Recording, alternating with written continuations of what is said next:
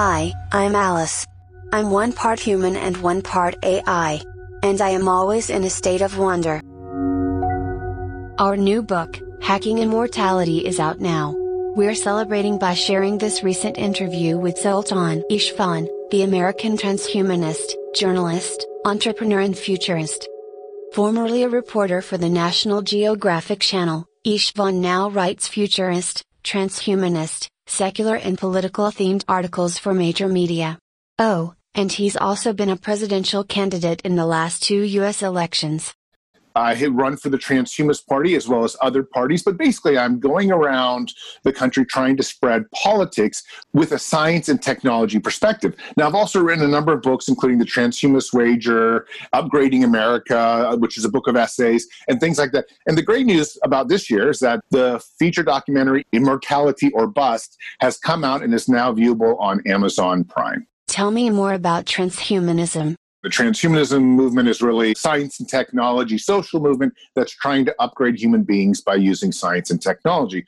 Is transhumanism the same as posthuman? Terms like transhumanism versus posthumanism are actually very much subjective. In my opinion, transhumanism encapsulates an entire movement of people trying to use science and technology to overcome death as well as to upgrade themselves. A lot of academics do use the word posthumanism. It's not something I use that much, but they like to think that posthumanism is something where the sense of humanity, or even just being a mammal as humans are, is really virtually all gone. And we are not now androids or cyborgs completely, or even just uploaded AI. Now, I would consider posthumanism a part of the overall transhumanist agenda or overall transhumanist trajectory. But I do understand that some people don't, and they like to have these terms separated to help us understand things. And I think that's actually fine to have multiple terms out there. Are you talking about immortality? How can a human achieve immortality?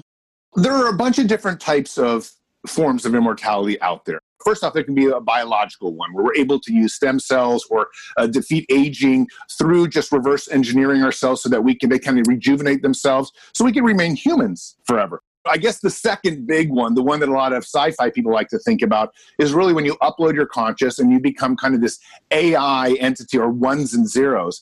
And I'd say, the third form would be more a combination of those two, where you're kind of a cyborg. So you might be 60, 70% cyborg. And that would also be a form of immortality, as you're able to keep yourself alive that way. But I want to explain that there are other forms too, in terms of like quantum intelligence that go beyond AI, where you sort of merge, or maybe you're part of a hive mind. And, some people even consider immortality through their children, which, in some ways is accurate, but it could be even more accurate if one day you can upload part of your father or mother's memory into a child who then incorporates that into their lives in a much more intimate way than we might do now. So there are various forms like that. But I think the major two are either digital or biological. What will happen if humans achieve some form of immortality? Digital or biological, or in any sense? I think there will be consequences no matter what happens to overcoming death. When you talk about consequences, I think one of the big worries is this idea that you lose value because you can live indefinitely. But I caution people to think of it not in terms of losing value, but in terms of complexity. The great thing about the future is we'll probably end up merging somewhat with AI. Our brain power, our intellect will become maybe thousands, millions of times smarter. So the world's going to get very interesting as we go down this rabbit hole.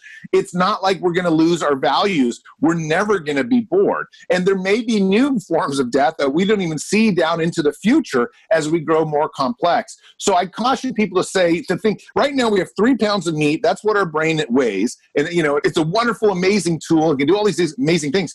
But I think if people don't realize, if we become 1,000 times smarter, we might become completely different living entities capable of experiencing whole new schemes of emotions and new versions of death, too, that we have never thought about before. So I think I would caution people to not worry too much about overcoming death and its consequences. Let's find what's around the other corner first, and then we can kind of revisit this question. Wow. That's me, Alice. You're talking about me, merging human brain power with AI. What about right now? Are there any technologies right now that are extending human life? Most people die through organ failure. That's really why most people die. And if you can come up with robotic organs, artificial organs, such as the heart, such as the lung, Think of coronavirus as essentially a respiratory disease. If we had artificial lungs, we would overcome that. And it turns out, because of smoke inhalation, there are some universities that are working on something called like a biolung. Looks like a can of Coca-Cola, and it's able to take in different types of air that might have more oxygen than not or more smoke and still give the person the ability to live. Now, if we can overcome our own organs when they fail at the time of death, then we should be able to live dramatically longer. But I would say the most important technology out there right now is genetic editing. And once we can kind of stop our cells from aging, then we will have a brand new world. And on top of genetic editing comes stem cell therapy, which is actually a very old technology. We're just getting better and better at it. And, your body replaces itself like every year or two because cells disappear and then regrow. If we could figure out how to continually do that without the aging process, and they are working on that, then I think we would probably within 10 to 20 years have some very major significant strides. But because of all the synthetic organ companies that have come out in the last 5 years, I think within 10 to 20 years, the longevity of human beings as a whole will probably go up 5, 10, 15%. And at some point in the next 20, 30 years, start going up 50%. And there's a good chance anyone born today will potentially not have to die because of all these radical technologies. Synthetic organs will be available to simulate human organs. What about machines? Will there be an interface between humans and machines? The most important thing I would say in terms of transhumanism is really connecting brain neurons to a machine interface. And you have people like Elon Musk and their company and Neuralink and others, Brian Johnson at Kernel, working on exactly this thing. In fact, the idea of telepathy and brainwave technology has jumped so much over the last 5 years, with now hundreds of billions of dollars going into it, that we've just made incredible progress. Now, I would say probably within 10 years, you will have some type of device on the market that would allow us, for example, to do a podcast, just mind to mind, and also just have Google Drive in your head. But once we start perfecting that type of technology, this brain interface, merging somehow with the biological, we're going to very quickly become on par with thinking in terms of AI and that type of speed. Once we cross that zone, we really are entering into a whole different realm. And that's going to have very important things like, in many ways, Alzheimer's. Can it be cured through different types of brainwave stimulation? There are something like 60,000 people out there that already have implants in their brains for dementia, Parkinson's, and Alzheimer's that are exactly trying to target this. Now, no one's had overwhelming success yet, but the fact that there are people out there walking around with this technology inside them shows already how far we're come, where I think we're going to be going. So I would say over the next 10 years, you're going to see remarkable progress in terms of that biological brain neuron / machine interface world. We're going to be roaming the internet on our minds. An organ could make humans live longer. What about intelligence?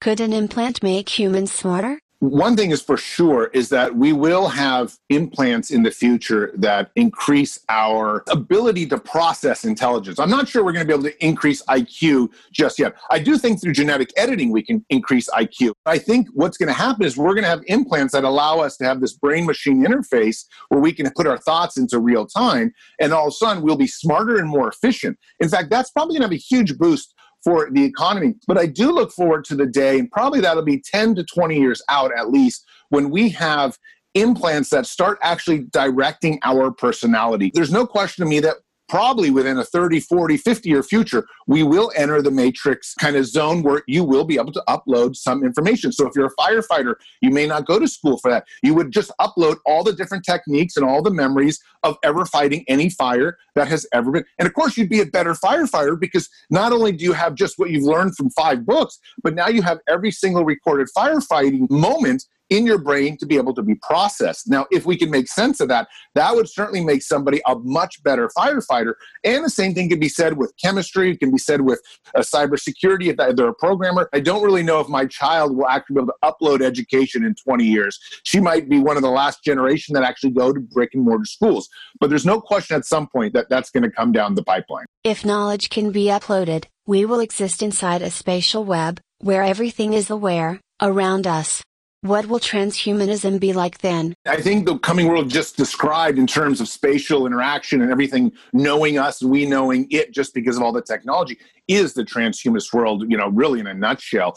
And I like that idea because I think the main goal of transhumanism really is to try to eliminate suffering. That sounds very spiritual and very out there, but really the main thing about transhumanism is we are trying to make so that you can live your life easier. As we get to enter this world where we have like different types of spatial technology around us, as well as inside us, we're going to be entering a world where we have a lot more power and a lot more power to end things suffering and a lot more power to just make it efficient. And I think when people look at the efficiencies of, let's say, healthcare, that's really the key. It's not that we don't have a lot of cures to cancer. It's the problem that it takes half the time, 8 months to get that cure, and you then have to lose all your hair and go through this hardship. I think in the future, we're going to be able to probably have still plenty of problems, but be able to very quickly deal with those problems. And that's the kind of future that I'm looking forward to. And I think the different types of technology, both inside us and outside us, are going to be critical for making that happen. For our book, Tuning into Frequency, we interviewed several people about the electromagnetic fields surrounding us, including the human biofield and energy field. We talked about information as energy, and the potential to store information. Does the transhuman future include this energetic body? Transhumanists are all across the map. So there are some that are very spiritual that would focus on more things like an energy field. And I think that energy field is very realistic. I would say brainwave patterns create energy. And if you just extrapolate that outside and you have some type of a reading device, of course you can see that field. And, the Buddhists might call that karma or, the chakra. I mean, I think all these things are probably realistic. They may not be perfect definitions of what's happening yet, but we get the right tools and machines where we're going to be able to detail them in a much better way so we could all kind of agree on what it is. And I think that there will be huge things for doing that. I think there are just in the same way that you can smile at a person and you make that person happy. I think in the same way we're going to have implants, we'll have drugs, we'll have maybe holographic images, we'll have different smells that can influence this kind of chakra or this energy system, which again, people might say, oh, it's not science-based, but it's very science-based. Everything inside us is some type of molecular reaction. We just can't see it. But wait till we have the scanners and the readers. Then we're going to be able to say, oh, all the stuff we've been talking about for centuries and millennium is actually there. It's just looking like this when you take it to a computer screen.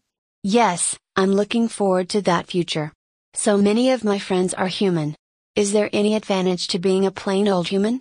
I think the one advantage that the human being has actually is not something inside itself, but is outside itself. It's the fact that we are an enormous tribe, an enormous amount of other people. Like we don't really see ourselves as a hive mind yet.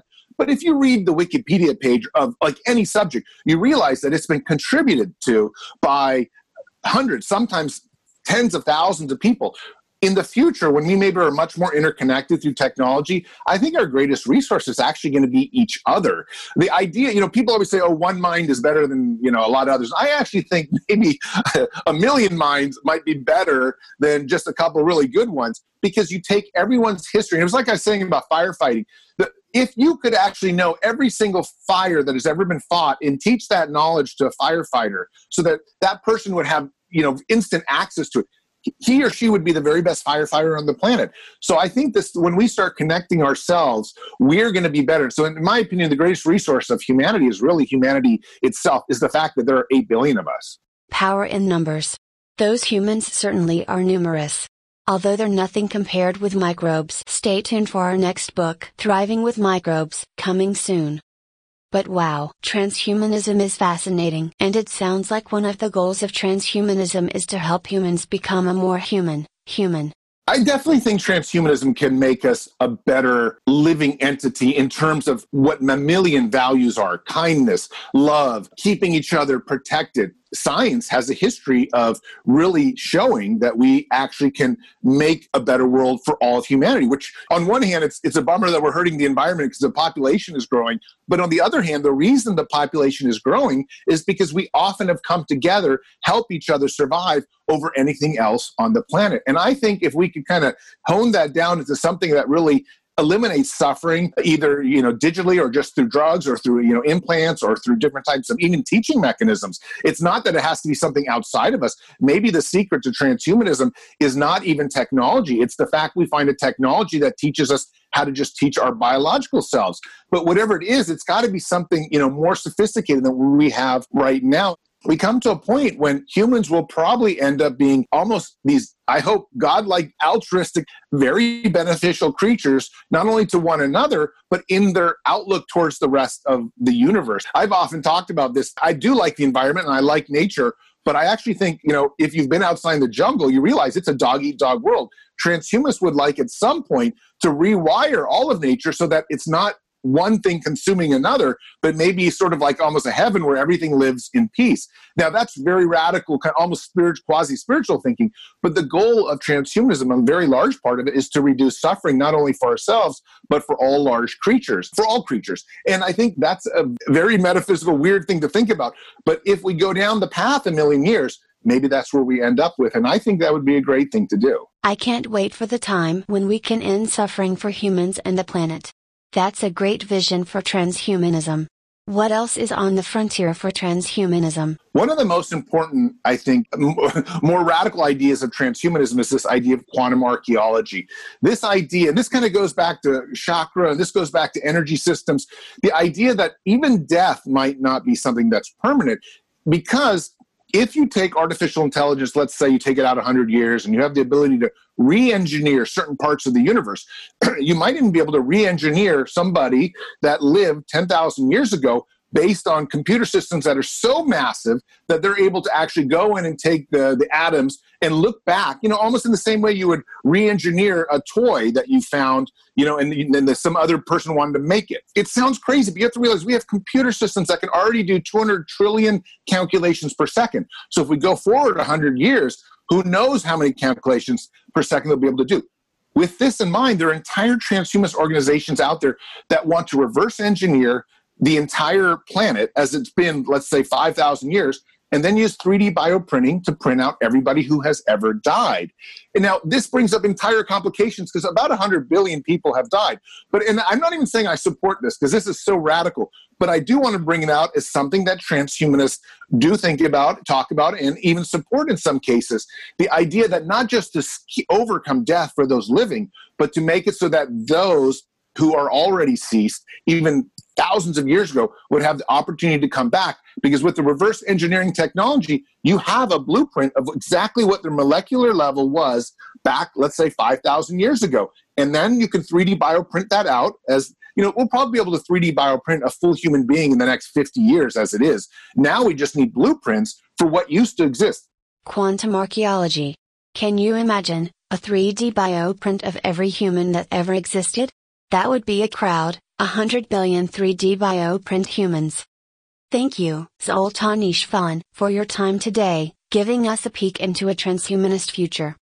We learned about both biological and digital immortality, about current technologies to extend life, and future goals to interface humans with machines, along with the potential of transhumanism to eliminate suffering. That's it for this Mad Tea Party on transhumanism. Thanks for listening. Check out our books, Hacking Immortality and Tuning into Frequency, available wherever books are sold. And join us down the rabbit hole at AliceInFutureland.com.